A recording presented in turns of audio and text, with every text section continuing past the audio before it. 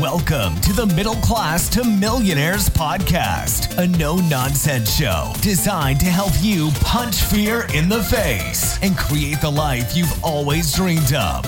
Now, here are your hosts, Vince and Christian. Hey everyone, welcome back to Middle Class to Millionaires. It is Friday, December 30th when we're recording this. You're going to be listening to it in the future, next year, 2023. I had to do my dad joke, right? You haven't heard from us since last year. Well, that's because we're in the future. Unbelievable. All right. Yeah, that's terrible. That's okay. Well, Christian, how are you doing over there in Texas? I'm doing peachy keen. How are you there, Vince? I am great, man. No complaints. It is, we're out of this cold front and it's a nice 60-something degrees. I got my Speedo on and I'm all set for this podcast. I'm a visual person. Well, you can only see the top half of me, so you don't know what I'm sporting underneath. But anyway, we'll move on to the episode here at hand. All right, guys. So in this episode, we're going to talk about some lessons learned in 2022, some ways to set yourself up for success in 2023. And then we're going to cover a little book for y'all that we talked about, a couple months ago. It's probably about a month and a half ago. I'm blanking on the title. Was it? The Most Important Thing by Howard Marks. Okay. By Howard Marks. Again, hey, thank you for listening. If you are, been a long journey here with us. We're coming up on 3 years, I think, in February or March. So it's been fun. We've been consistent. I know we've taken, technically by the time you're listening to this, it will have been almost a month off, but holidays, Christmas, et cetera, that's our excuse. So, all right, well, let's just get into it. What are some lessons you learned this year in 2022, Christian? Well, first I would like to start off by saying that in the year 2022, a lot of individuals did very well, right? In real estate, in cryptocurrency, in NFT, and whatever space you want to talk about. Pretty much everyone did well. The tide lifted all boats. It's in a time when anyone could easily make money, real estate, crypto. A lot of people have already starting to get filtered out of these industries. And this coming market will determine, who's going to win in this environment and who's not going to be so fortunate. So with that being said, in 2022, obviously it was a great year for everybody, but now it's, if you haven't already, time to focus on not depending on just one source of income as your main income. So that may be realtors or flippers, people like that. So have a few different specialties, if you will, and have a few different incomes coming in. And then starting to prepare for having extra reserves on hand. And then focus, 2022 for me specifically, I just kind of really got focused in on a specific asset and then ran with that. So I'm going to continue to do that for 23. And we'll talk about some more stuff about how to set yourself up for massive success in 2023. Vince, what do you got? Yeah, one of the things you talked about was maybe you're just naming examples, but I think one of the biggest, at least what I've seen, one of the biggest maybe industries of people kind of falling to the wayside is real estate agents. Mm-hmm. A lot of people saw the market booming and they're like, everyone and their mom is a real estate agent. Everyone got their license. They're like, I'm going to make it. The market's great. And it was great for a lot of agents who were selling, you could sell a house to a fly and, all these agents are making crazy commission. But then when the market got slow, what happens then? You said, did those people have a second source of income? I'm going to go out on a limb and probably say no. And a lot of them relied on real estate as their income. Right. And then when it slowed, some of these people are either getting crushed or having to go back to a 9-to-5 or finding another source of income. So I've always been a firm believer in having multiple sources of income. One of the things my dad did teach me was to have multiple sources of income. So ever since I probably left the Marine Corps, maybe a year or two after, I think I've always had at least one or two ways to make money. Here in the last couple of years, it's been a few more. which I guess can lead into one of the lessons I learned in 2022. But before I go into that, let me finish this thought. Sorry, I'm getting sidetracked. I would just say if you're one of those people, if you're a real estate agent or if you were a flipper, Donovan talks a lot about, certain people in this market, Donovan Ruffin. And he's dealing with a lot of wholesalers. So the yeah, wholesalers, it's a transactional income. So they're basing it on when they can flip a contract from homeowner to investor. They're the middleman. So he said, a lot of these wholesalers are starting to get dried out, man. I mean, yeah, it's a lot of these people who anyone, and this is where I was going. I think this is part of the book, or it's from something I heard recently, or maybe you said it. Everyone and their mama said it. Anyone can make money in a bull market, but can you survive and make money in a bear market? That's where a lot of the opportunities are. That's where a lot of people make their wealth, is in the bear market. And you have to learn how to navigate, okay, what does opportunity look like now in this bear market?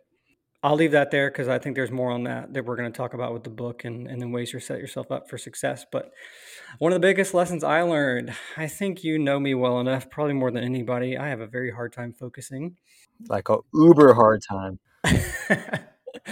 Oh, we don't even, and that's just business. We don't want to talk about cars. That's a whole nother story.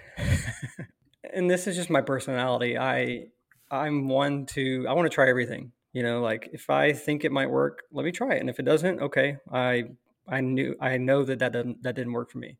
So it's not so much that I'm got my head in the clouds, but I am the type of person that's like, I want to know that I at least tried it. And if I failed, then okay, I failed. So one of the things I got into this year in January was NFTs. Those are And those man, slot machines, right? Yeah, the artistic slot machines, like you said yesterday. Oh man, what a journey that's been. I've been in that for almost a year now because I got in January 26th or January 16th. It has a 6 in there. And man, I'm perfect timing. When you and I got into stocks in 2020, I think, was right when Trump, left office and we were still in a bull market, and then the stock market just took a crap. The same thing kind of happened with NFTs. I got in, obviously, hindsight's 2020, and you never really know until after the fact. But I got in at the very end of the bull market of NFTs, from 2020 till probably February, March of this year. NFTs were just hot. I mean, Bored Ape Yacht Club and CryptoPunks and some of the OGs really set it off. And so everyone and their mom was starting projects. There was a lot of rug pulls, which are founders launching a project and then basically ditching. I am a rug pull survivor. I just learned a lot of lessons in analyzing risk, which is one of the things that we're going to talk about in the book, about the book. And so this was, I had some big wins this year, but I had some, I would say, big losses too. Thankfully, they've probably evened out. So like, I haven't done that full math. I just kind of have it in my head. I wouldn't say I've lost money, but the time that I put in, I definitely, what's your time worth? I lost money in that aspect. Mm. So one of the biggest lessons for me is, and I think and I'm not bashing the NFT market. I think it's amazing. I've met some pretty cool people in the market. I think there are projects that are doing good things. Some of them donate to various causes, so there are use cases for them. I think it's a great market. For me personally, it takes up too much of my focus, not only in my business, but from my family. So, really, I think this summer I stepped back hard. Like I completely unplugged from Twitter. I mean, I was a ghost in NFTs for a while, and here recently I've kind of got back in, and I've been able to kind of limit the amount of time that I devote to it. But for me, and again, these are things that we're going to talk about in the book. One of the biggest things that he talks about, at least at the beginning, is analyzing risk and assessing risk. And I definitely didn't do that. Bull market, everyone's making money. It's great. You're going to be a gazillionaire overnight. And I was like, yeah, I'm in. And then, Well, they said Bitcoin was supposed to reach 100K by the end of this year. Is that right? No, I think it was the end of last year. It was supposed to be 100K, but I think Oh, we're sitting at 16, 17. oof. But one of the things I've learned is, again, NFTs are great. I think there is a lot of use cases for them. For me personally, it derailed my focus from my self-storage business. I mean, I did sell the one business and then we moved here to Tennessee, so I had a lot going on. I'm still expanding our storage facility in West Tawakoni. Buildings get delivered in 22 days. God willing, I get permits and the concrete laid before then, which I should, hopefully. So I'm still devoting my time to that, and this is something that I've been learning since I've known you is to focus.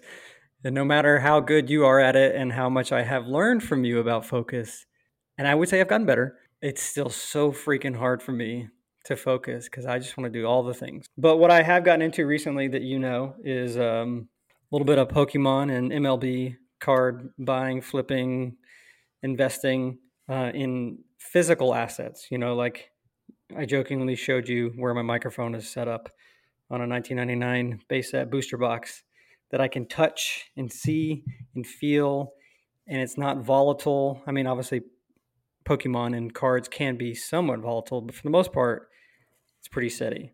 I'm not devoting myself full time to that, but I am just focusing on things that I can mostly control.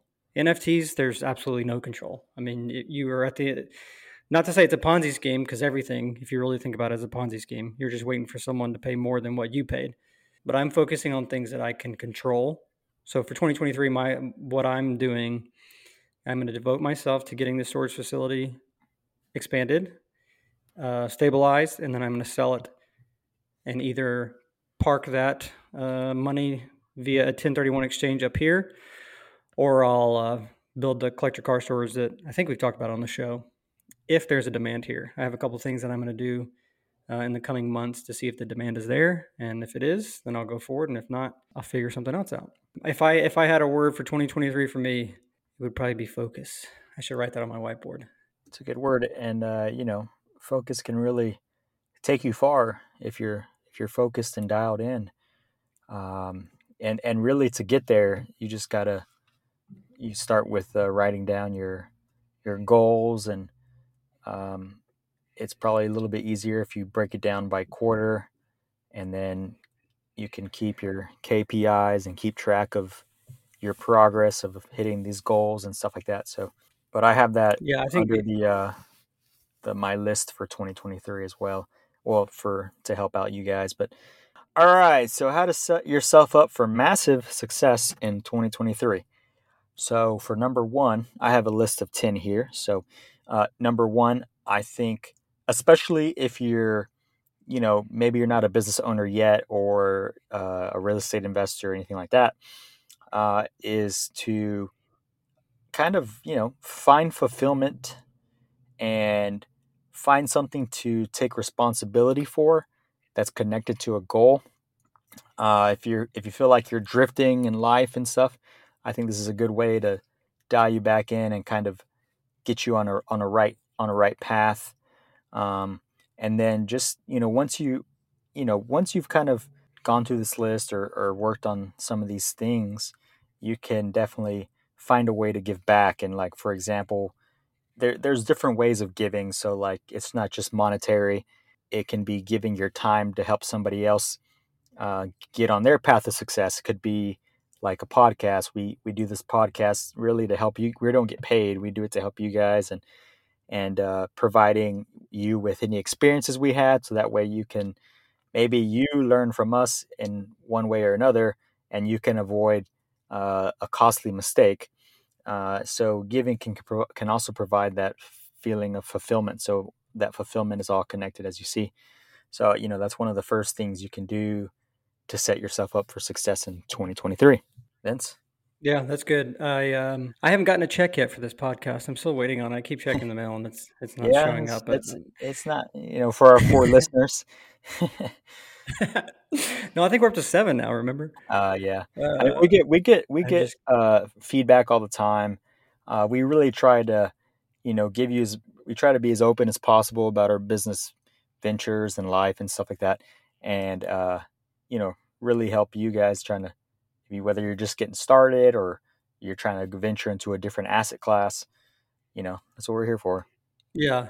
Yeah. I think one of the things and this is maybe a humble brag, one of the things I like about this podcast is we are pretty open about our situation, sometimes even financial situation, whereas a lot of other people kind of, and obviously everyone can say and do whatever they want. But one of the things that I appreciate about us is we're very open with where we came from, where we've gotten to, successes and failures. I feel like we're pretty, at least me. I'm very, I wear my heart on my sleeve. You look at me, you know what I'm thinking or feeling, and I'm pretty open. I feel like honesty is the quickest path. So why not just tell people? If I'm having great success, why not tell people? I came from absolutely nothing.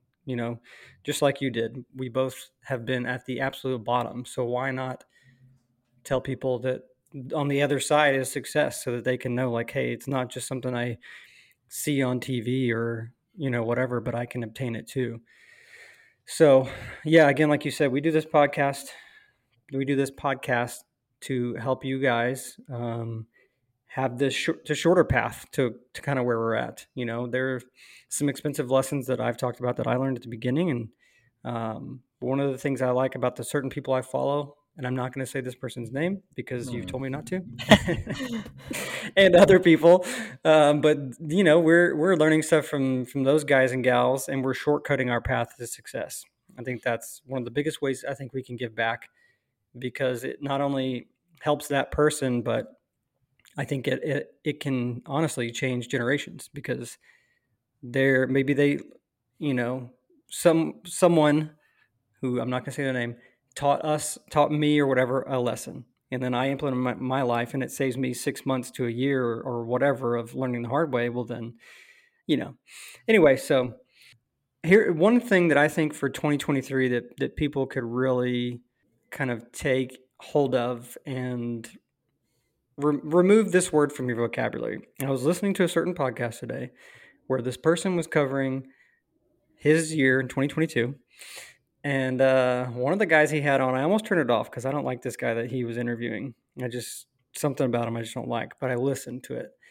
And he said, remove the but from 2023. So I want to do, X, Y, Z, but I don't, whatever. Or I'd love to do this, and that, but I don't have the money, or whatever. All the reasons people give. You and I, we both talked about this on this podcast gazillions of times. We both have no capacity for people with excuses. So there's absolutely no reason why you can't be successful in this day and age, even in this bear market. I think there are plenty of ways to make opportunities. So I would encourage y'all listening, don't have the victim mentality. I was listening to Andy Frisella today, and a lot of people, they see things happening. I forgot the way he worded it, but instead of seeing how something can benefit them or how they can use that for the good, they think they're just getting attacked and they're negative and the world sucks and everyone hates me. So I think going into this year, remove the but. So if you don't have money, okay, how can you make money? One of the things that we both said that we tell our kids, I tell my kids, there's no can't. You figure out how you can do it. So same for me, and sometimes I have to eat my own medicine, but I would say figure out how you can do something, and don't let can't be part of your vocabulary or even the word but. Yep. So you got to shift your mindset. You need to optimize the way you respond to your environment. Think about how do you respond to challenges and difficulties that happen in your life. Really just sit and analyze, like, how are you when a challenge comes up or difficulty comes up? Do you get flustered? Do you get anxious? Do you get what feelings you get, and then once you've sat and analyzed it, find a way to respond positively, and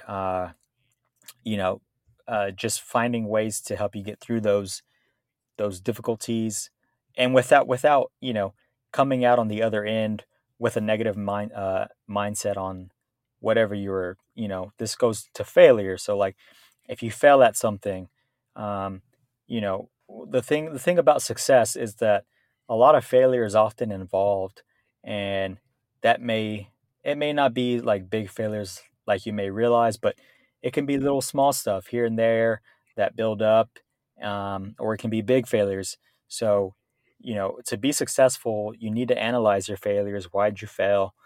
Look at what you can control, and then figure out a different path to that same goal. You have to move forward, and you must be willing to fail a lot. That's what success is. One thing I like to do as well is I don't plan for failure. To me, they're just lessons. I don't plan to fail. I have a plan A and a plan A only. And whenever I'm tackling a goal, it's just plan A. There's nothing else. So if a failure does come, I look at it as a lesson, and then I readjust, and then I continue moving forward.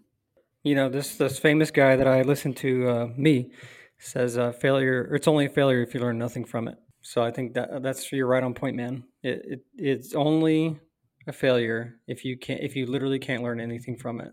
Right, And right. you have to take like I've forgotten how to say his name. I'm probably gonna butcher it.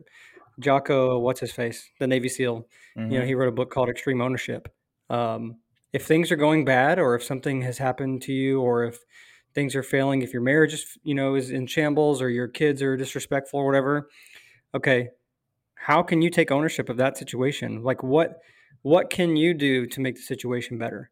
And this is hard because as men, or as anybody, men and women, a lot of pride comes in, and there's been times where maybe in my marriage where I feel like my wife should be doing something, and I'm like, well, I'm not gonna be nice to her until she does X, Y, and Z. Well, that's really prideful. And so instead of doing that, I can take extreme ownership and figure out, okay, well, why is this happening? I can analyze the situation, and again, take ownership and do my part to make the situation better, even without the other person doing their part. At least I can do my part. And I think that's the same in anything. And one of the things you said at the beginning of the episode and a few minutes ago is how 2023, I don't know if you said these exact words, but something to the effect of 2023 is going to look different than 2022 did. You'll have to work harder in 2023 than you did in 2022. These are notes from someone I listened to yesterday. He talked about the 80-20 rule of life. 80% of the output is determined by 20% of the input. So he says, hone in on the 20% of the activities that will really move the needle. So what are 20% of what you're doing? Really focus on those things that are going to get you really far, like you did this year. You really hammered down and got serious about self storage, and then the other stuff that you're, kind of shifting your focus to. That's probably I know you'll do very well in it, but you really focus on those things, and that focus, I think, is going to set you up for major success. And anyone listening in 2023, if you can focus, really hone in on what can propel you forward, I think that's going to be a game changer. And hopefully for me, I can actually focus and get this storage facility expanded, which I should. I mean, not to say it's going to be easy, but I mean, as long as the market doesn't absolutely just tank and people don't need storage for whatever reason, it should do well and whatnot. So Yeah, I mean, you got to anyway, get that's my little tidbit. yeah, you got to get laser focused. I promise, things in your life will change, and of course, it's gonna vary on what you want, right? Like everyone has a different vision for their life. My vision definitely looks different than some visions or some people's visions, that are maybe just want to invest part time, or maybe they still want to work a regular job and invest on the side, whatever the case. We have different visions, but you got to establish your vision and what it looks like. And then once you have your vision, you break it down into small steps, small goals, small obtainable, measurable goals, and then keep a to-do list. Like, I have a couple whiteboards up in my room, and I've already got my 2023 mapped out. I have things with my storage businesses, my KPIs, things I need to meet, and then I have on the other stuff I'm focusing on and shifting focus to, what that looks like for me, how the steps I need to take to get there. And, you get the point. But really just, write down your goals, write them in small steps, keep a to-do list, keep a calendar, and stay disciplined. And then just put your head down, and you'll definitely get pretty far on your goals. So Yeah, I want to say a little bit more on that. Hopefully, I'm not beating a dead horse. And I'm just going to say who I keep talking about. It's Ed Milet, because I'm part of the Arte Syndicate. And we had a Q&A yesterday, and man, he said some really good stuff, because obviously their call was about 2023. So I'm just going to read a couple of the things that he said, because I really think if people listening can hear this, I mean, I need to implement this myself. But if you can really hear what Ed is saying here, I mean, I think this can really be a game changer. So he says he's talking about seeing, and then he goes into structure and vision. So he says, if you want to dominate, you need to be constantly seeing what you want. Our mind moves towards what we see the most. It's the same as that, that whatever that theory is, or that law. If you all of a sudden you want a silver Honda Civic, and so all you're thinking about is a silver Honda Civic. Well, when you're going down the road, all you see is silver Honda Civics, right? Your mind is now focused on that thing that you keep thinking of. So it's the thing. It's paying attention to the thing that you want. Paying attention to the path. In NASCAR, they tell them not to look at the wall. They tell them to pay attention to their path, their line. Because if you pay attention to the wall, you're just going to go straight into the wall. Our thoughts are magnets. They draw us to what we're focusing on. Vision needs to have a sense of the historic. You're either making history or changing history. And then he goes into a little different spin on vision, which I thought was really cool. Your vision as a leader, whether it's your team, your family, your culture, your clients, comes down to your ability to see people. Saying to your spouse or your kids, I love you and I see you. Or maybe you have employees like, hey, I see that thing you did the other day with that customer. That was so cool. Their face really lit up when you did this, seeing people.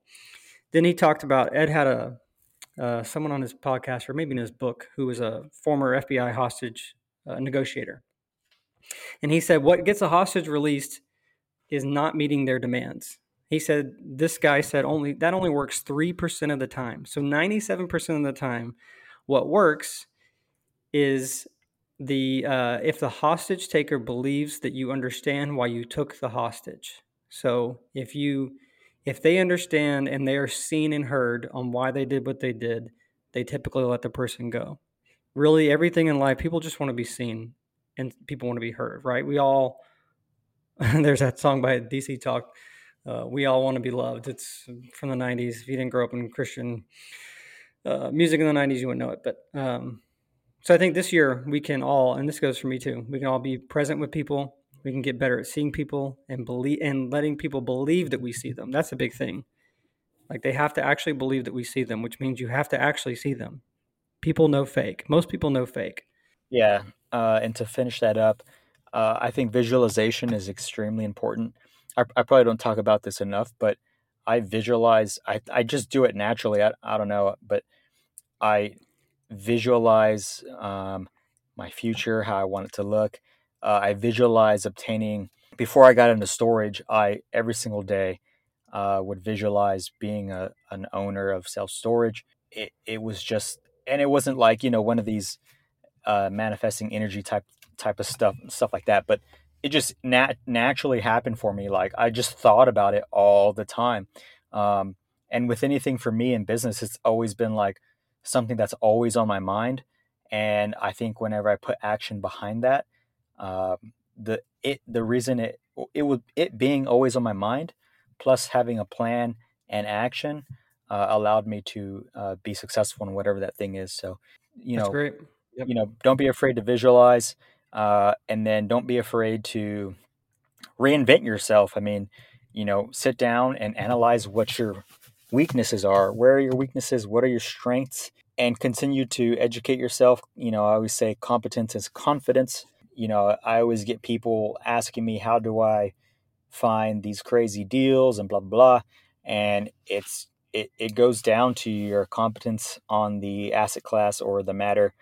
The more competent you are in it, the more confident you are going into analyzing it, the more confident you are, and being able to structure something creatively and finding the value that other people just skip over. So, being a subject matter expert in whatever the thing you want to be successful in is definitely extremely important. Like I said, whether it's books, podcasts, forums, whatever you want it to be. I'm a big believer in books. I probably read like one a week or listen to one a week.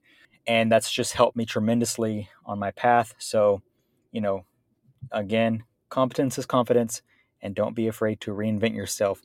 That's what I've been doing this past quarter, just really looking at myself, analyzing myself as a person, a leader, a business owner, and seeing how I can, project myself or just get better. I mean, really get better, uh, you know, stuff like that. So, Oh, that's great. The person that Ed was interviewing that I don't like is Dean Graziosi. I don't know. I just have a thing about him. He seems like a great guy. I can't stand him. But these couple things that I've said that he said have been really good. Removing the but from, whatever. But one of the other things he said was when you don't know what to work on yourself, which I think is really good. Like if you're in a place where you're like, well, I don't know what to do. I don't know, I have dreams of being a millionaire or funding 20 gazillion orphanages or whatever. And you don't know how to do it. Okay, well, if you don't know how to do that right now, work on yourself. If you don't know how to do anything else, just start with yourself. Like you said, be introspective, figure out how you can make yourself better, learn, get educated. If you want to get into self storage, but you're like, well, I don't know how to find the deals. Well, like you just said, okay, get acclimated with self storage. All the the fancy words that have to do with it, how to analyze them, how to figure out what they're worth, figure out if it's a good market, all those things. You just got to learn that before you jump in. This is for you, Alex, if you're listening to this episode. I think Christian just said some really good things that can help you out, my friend. Yeah, let's go into the you want to go into the book? yeah. So we're going to talk about a book called The Most Important Thing by Mr. Howard S. Marks. Before we do that, real quick, I want to give a shout out to Samuel Rowland, who listens to our podcast. He's a friend of our mutual friend Jacob. He's listening all the way from, I can't remember the state, but it's somewhere up there where there's like population 1,000 people, maybe Montana. I can't remember. But he did DM me a week or two ago and had a question about self-storage, and I was able to answer his question. But he's been a faithful listener. I think Jacob told me he listened to our podcast almost like a year ago, and he still listens. So Nice. thank you for listening, man. We So appreciate anyway, it. go ahead, Christian. Sorry. Yeah. So Howard Marks is a investor and a writer. He's the co-founder and co-chairman of Oak Tree Capital Management and the largest investor in distressed securities worldwide. He is a billionaire, and he wrote this book called The Most Important Thing. And the basis of this book, for the majority of the book, is analyzing risk and learning how to control risk when you can. A few of the things I've taken away from the book, for one, is to really understand your market. And like I said, that goes hand in hand with the competence piece. You need to understand what you're investing in. And especially if you're taking other people's money or using other people's money to invest, then you really need to understand the asset class, what the environment and how it's tied to things like the treasury yield, all that different stuff, all the treasury rates and mortgage rates and all that stuff. It's all tied together. So you really need to understand all that as a whole. So one of the first things being understanding your market. And then once you have gotten to that piece, you can start to break down the value of whatever the asset you're looking at is. So for example, if you're looking at stocks, for example, you're wanting to buy based on the intrinsic value and wanting, of course, to buy below that. But, looking at what makes the asset valuable, brand name, cash flow, markets, growth potential. And when you really can understand that, you're not just throwing your money wherever you please. You're finally starting to get an understanding of the asset that you're investing in. and you'll become a sophisticated investor. But yeah, you just have to look at the asset prices relative to its value.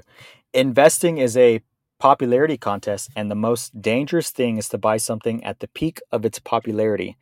Now we've seen that across 2022. Across 2022. Yeah.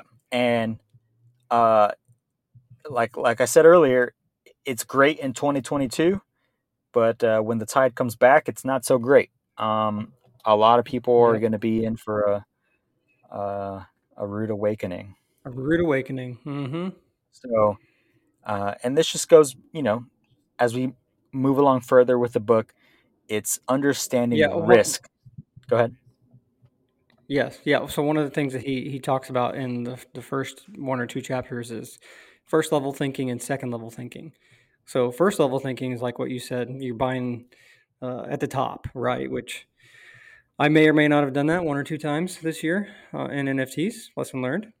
But first level thinking is when everyone is saying, "Oh, it's a good company, so let's buy the stock."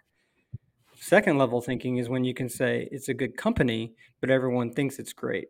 It may not be. It's overrated and overpriced. Let's sell. So you're able to, well, let me go into some other things I was reading at or writing down, whatever. First level thinking is considered to be superficial and surface level. So again, like, oh, that's a great company, so let me just buy the stock. It's literally surface. Whereas second level thinking, which is again, this is something that I'm going to take into this next year or the current year, since we're in the future right now when you're listening, is extremely analyzing the investment. So actually, so this is not some. This is something I'm not good at. If you're familiar with Clifton Strengths Finder, my number 34 is analytical, which means it's at the very bottom, which means I'm not analytical. So this is very hard for me to do this. So it will take a lot of work for me to do this in this new year. But second level thinking extremely analyzes the investment, asks questions, and assesses risk. Was this the case with Tesla, or is Tesla actually a great company? Is it extremely undervalued now? At Tesla's all-time high, it was trading at $470 a share. It's now sitting at $122 at the time of this recording. So, these are one of the things, and again, not financial advice. I don't have any. I own zero stock. So one of the things that if I were looking at Tesla, I might be saying, well, is it extremely undervalued right now? Is this a good play? What makes Tesla a good play right now? Analyzing all the things that could make it good or bad and figuring out whether I should actually park my money in this company. Like just looking at it like, oh, well, it's trading at a fourth of what it used to. That's a good buy. Well, it may be a good buy, or it may be a terrible buy if they keep plummeting. So it's just one of those things that, like you were just saying, you've got to really analyze the risk and analyze whatever that thing is that you're investing in. So The first prevalence level of thinking, second level thinking. Go ahead. the prevalence of first level thinkers increases the return of second level thinkers. I mean, That's where's the true. lie, right? So, Yeah, I mean, can't find it. the greater fool theory only works until it doesn't. Okay. And then that just leads into, all right, so obviously there's this thing called risk. I think risk is subjective for everybody. To the people that support Dave Ramsey, what we do is extremely risky and stupid. I knew And you were going there. I knew you were going there and vice versa. I as mean, soon as you said it. yeah, I mean, so I think risk is subjective, and that's fine. Um, so you, as an investor, need to establish um, your risk tolerance and what that looks like for you. I mean, risk means more things can happen that will happen. It's it's a matter of opinion. It's largely invisible before the fact, um, and then the I mean, if you go across history, any type of financial disaster that we've had has been seen to the failure of foreseeing any risks. So, and then Yeah, because people, everybody yeah, thinks it's just always going up. right. So that people tend to view risk as primarily as a way to make money. Uh, so basically, saying that bearing higher risks generally produces higher returns. Now, although it looks like that's the case, that's not always the case. It can't always work that way. So you have to first recognize the risk. Obviously, when you when you buy investment property, there's a risk there. Now a lot of people kind of just dismiss the risk, especially in 2022. You got guys that were buying properties that didn't have multiple exit strategies, and they Mhm. only banked on the fact that it would flip or it would sell for XYZ over what they were all in for. And then the market starts changing. Interest rates are up in the 7%, and their property is still sitting without a way to get out of the property. So they failed to Yeah. recognize the risk. And that's so true. Having multiple exit strategies, dude. Like when the market shifted this year, at least when we lived in DFW, it literally felt like it happened overnight. I mean, I can't put it really into words, but it's almost like I physically felt it happen overnight. Like it was hot, multiple offers, gazillion dollars over asking, and then like the next day the market just slowed. Showings were down, sales were down. So what happens in that situation? You know, one of my first flip that I've talked about that went wrong. My only exit strategy was this is a flip. If I would have known what I know now and had multiple exit strategies, I could have finished that house, even though it would have taken a little bit more money. I could have done a refinance or could have rented it out, owner finance. I mean, it had so many different strategies that I was just blind to because I was new and I didn't know. So again, the point in us telling you these things is so you cannot make the same mistakes that we did. My mistake cost me $70,000. Hopefully yours does not cost you anything Right. because you're learning these things. But you've got to have multiple exit strategies with anything. Like maybe even if you're flipping cars, you know, I'm looking at my two cars right now, just a thought. Or if you're flipping baseball cards or Pokemon cards, you know, like what's your strategy if you get a PSA 9 and you don't get a PSA 10 like you thought you were going to get? You know, naively, I bought a pack that I thought, okay, for sure, I'll just get a PSA 10 because it's a brand new pack. Well, that's not always the case because somehow, some way, some of these cards get white on them, even though they just came out of a pack, and I may not get the grade I want, and therefore that card is now worth like $900 less than what I thought it was going to be worth. So what then?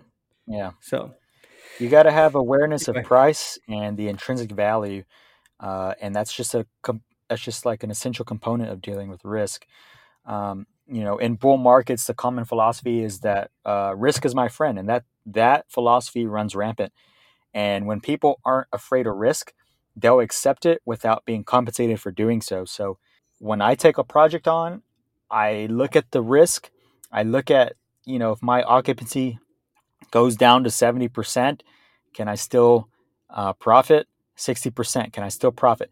You got to have those margin of error built into your underwriting, into your analysis, and it's just extremely important that you operate that way because you know, by doing that, you're going to minimize the amount of errors that you make, and then you start getting into these big properties, 5 million, 10 million, and then you have LPs in the deal, investment partners and stuff like that, and you're using their money for this to go buy these huge deals, 20 million, 30 million, you know.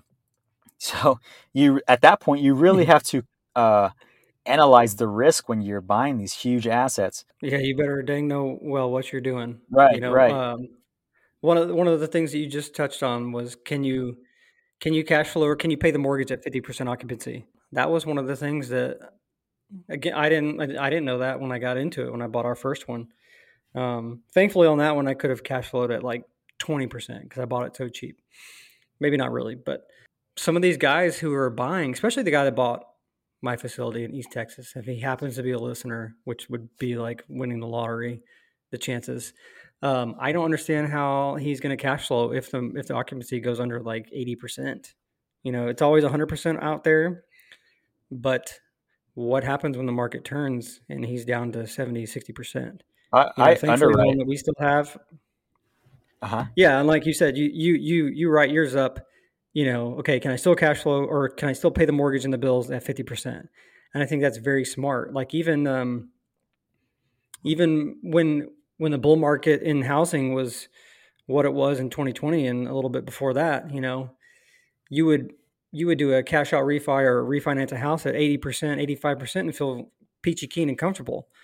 Well, now I wouldn't do that. You know, the house that we bought in out in Tennessee for the Airbnb, I think I'm at like 65% LTV or something like that, and I feel good with that. If I at 80%, I would have been feeling a little nervous because it's just different times, you know. And I think we have to be aware that we can't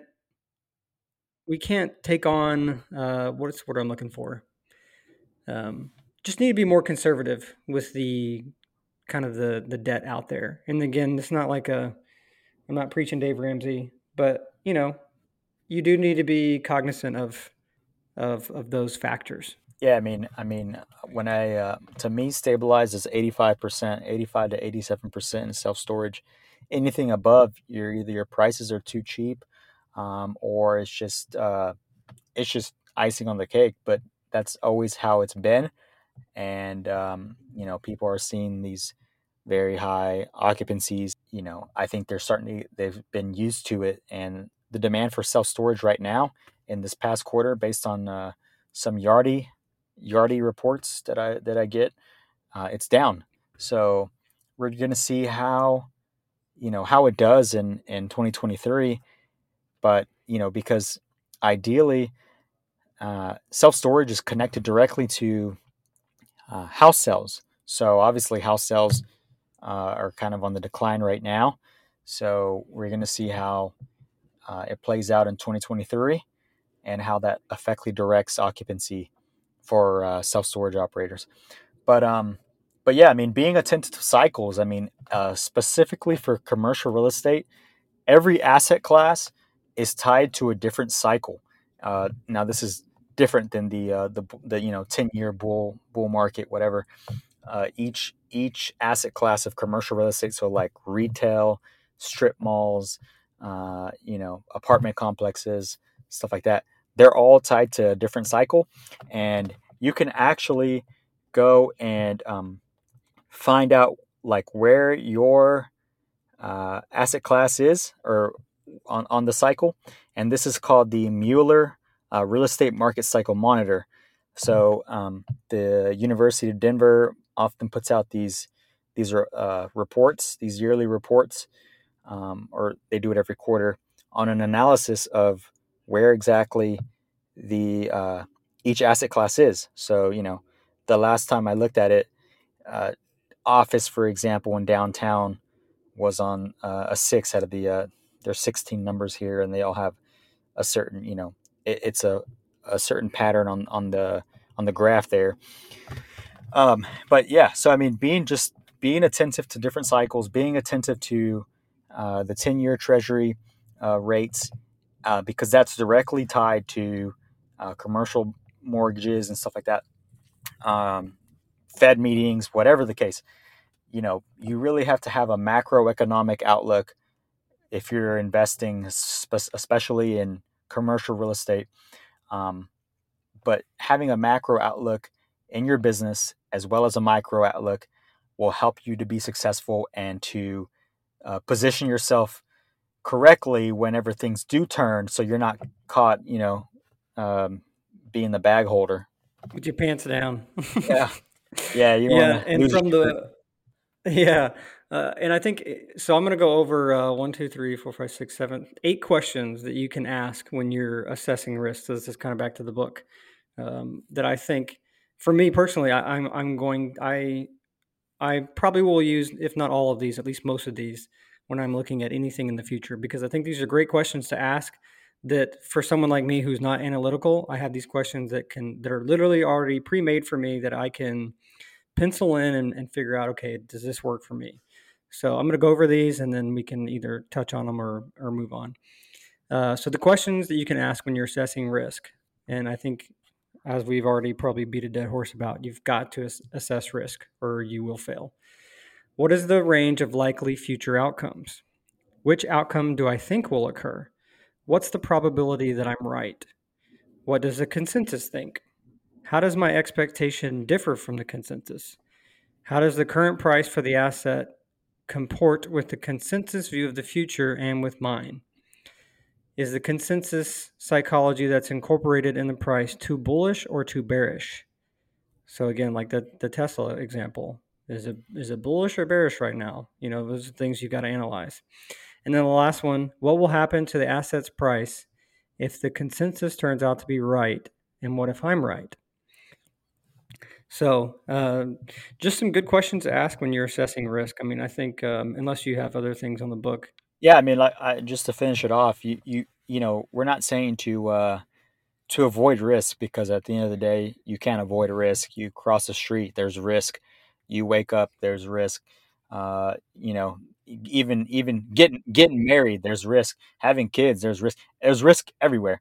So you can't avoid risk, but you just have to ask yourself, are you compensated enough for the risk?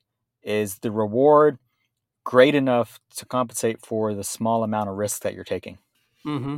And that's true. It's really just assessing what are you comfortable with taking on? And I do want to say this about Dave. I think he is great for people with consumer debt who have an issue with spending money, who have an issue with really just not being good stewards of their money, right? Dave is very good at helping people get out of debt. And one of the things that I can see for the people that do like him, and I don't not like him. We joke with our friend who used to work with him, probably a little bit too much. So I've said to him, like, hey, I don't not like Dave. I think when it comes to investing, I just don't agree, and that's fine. But one of the things I do agree with Dave is sometimes, like, you and I, though my view is shifting a little bit, you and I both have been keen on, taking out loans for cars that we want, because instead of dropping, let's just say 40 grand on a car, you can take out a note for, $400 a month. So it's opportunity cost. But so you have to assess the risk. Are you okay with having a $400 a month payment, or would you rather drop 40 grand? Me personally, I would rather pay $400 a month to still have 40 grand in my bank account if something happens, or if I see a deal come up. So you just have to, some people like the peace of mind of having cars paid off. I'm not going to lie. 2 of our 3 cars that we have left are paid off, and that's a great feeling. If I do sell the RX-7, I may either replace it or I may not, and then I won't have any car notes. And I'm not going to lie, the peace of mind of that is pretty nice. The feeling of, okay, I don't have any more car payments. You just have to figure out like what you're comfortable with. Not to, like you said, not to say risk is bad. And I don't, and hear us. The point of this podcast is not to say don't take risk in 2023. If you can handle the good and the bad potential outcomes, I think you should take risk. I think there's going to be a lot of opportunities in this new year for a lot of people to make a lot of money. If you can analyze risk and have more than one plan, a plan A, plan B, plan C, for what could happen. Don't be like me and flip a house and only think, well, I can only flip it. It's not going well. I got to sell it and take a loss, because that was terrible. But again, hindsight's 2020. I know what I know now. You need to figure out what you're comfortable with, and you need to know any possible outcome and have a plan for those possible outcomes. That way you're not taken by surprise and you're not stressing out.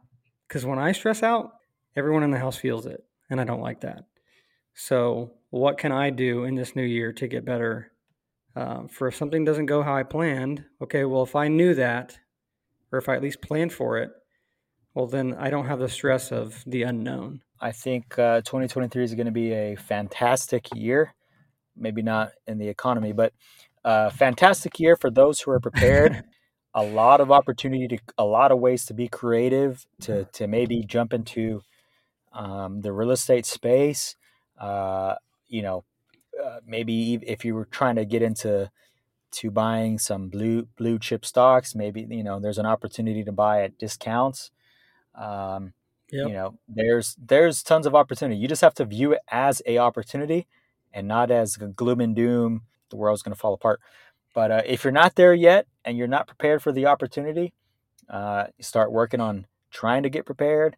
You obviously need to make sure you can cover your expenses first. If you have nothing, then focus on, trying to get 6 months of expenses saved, a year of expenses saved. Yep. Start there. And then whenever you have some disposable income or disposable cash laying around, see where you can invest it. Yeah. Hey, I agree there. Let me touch on that real quick too. I had a buddy of mine text me. This is a friend of mine I've known for, I think, 20, 22 years. He texted me 2-3 weeks ago. He's like, hey man, I'm about to have about 30 grand that we're going to have. I forgot how he's going to get it. Doesn't matter. But he's basically saying, hey, I got 30 grand. What should I do with it? If you were me, what would you do? And normally I would not say this. I mean, I think anyone who's been listening for almost the past 3 years knows this. I would probably say put it, in XYZ. But I told him, I was like, bro, if you don't have any other extra cash, I would hold on to that right now because obviously the market is in the crapper and who knows what's going to happen. We just signed a new 50 trillion, million, billion, gazillion dollar spending bill where the printer's just going burr and printing all the money. So I told him, man, I would just hold on to it. So I think, like you just said, it's important to have 6 to 12 months. Maybe I'm being a little conservative with the 12, but 6 to 12 months of, okay, if I lose my job, can I pay the mortgage and feed my family for the next 6 to 12 months with this extra cash? And if you cannot, I would highly encourage you to do so because if something does happen, at least you'll have, let's just say 6 months to figure something out and you're not stressing and everybody's not feeling it. Your marriage isn't falling apart. Your kids aren't, without food or diapers or whatever. I want to say 2 more things real quick. I wrote this down earlier. As we move into 2023, I would encourage you to take a look back on 2022. And if you're a person of faith, all that God did, remember to be grateful, celebrate the wins, and let those wins, big or small, fuel this new year. I think it's very important for us to, I have a problem doing this. I'm very grateful. I'm a very grateful person. One of the ways I connect with God is through gratitude, but I don't take a lot of time to look back on my successes. I kind of just move on. But I think looking back at where you've come from is very important to kind of fuel you into those bigger wins. And then the last thing is I put on my Instagram story back a couple months ago when I got into TikTok for like 3 minutes. And I'm kind of retouching on it here. A lot of us have come from families who sacrificed everything for us. It's up to us to not let them down. Don't let all their labor be in vain. So basically what I said on that video was it's disrespectful to those who believe in you for you not to achieve your dreams and what you're called to do. So get out there, kick some ass, and let this year be your best yet, right? There you go. There it is. Yep. All right, guys. Well, hey, thanks for listening. It's going to be a great year. Great year. Can't wait for the Mercados to move out to Tennessee. It'll be even a better year. Anyway, guys. Thanks for listening. Hope you kick some butt this year, and we'll see you here in a couple weeks. Yeah. This episode of the Middle Class to Millionaires podcast has ended, but be sure to subscribe for more tips and strategies on entrepreneurship, life, and business to help you create the life you've always dreamed of. Don't forget to rate and review so we can continue to bring you the best content on planet Earth.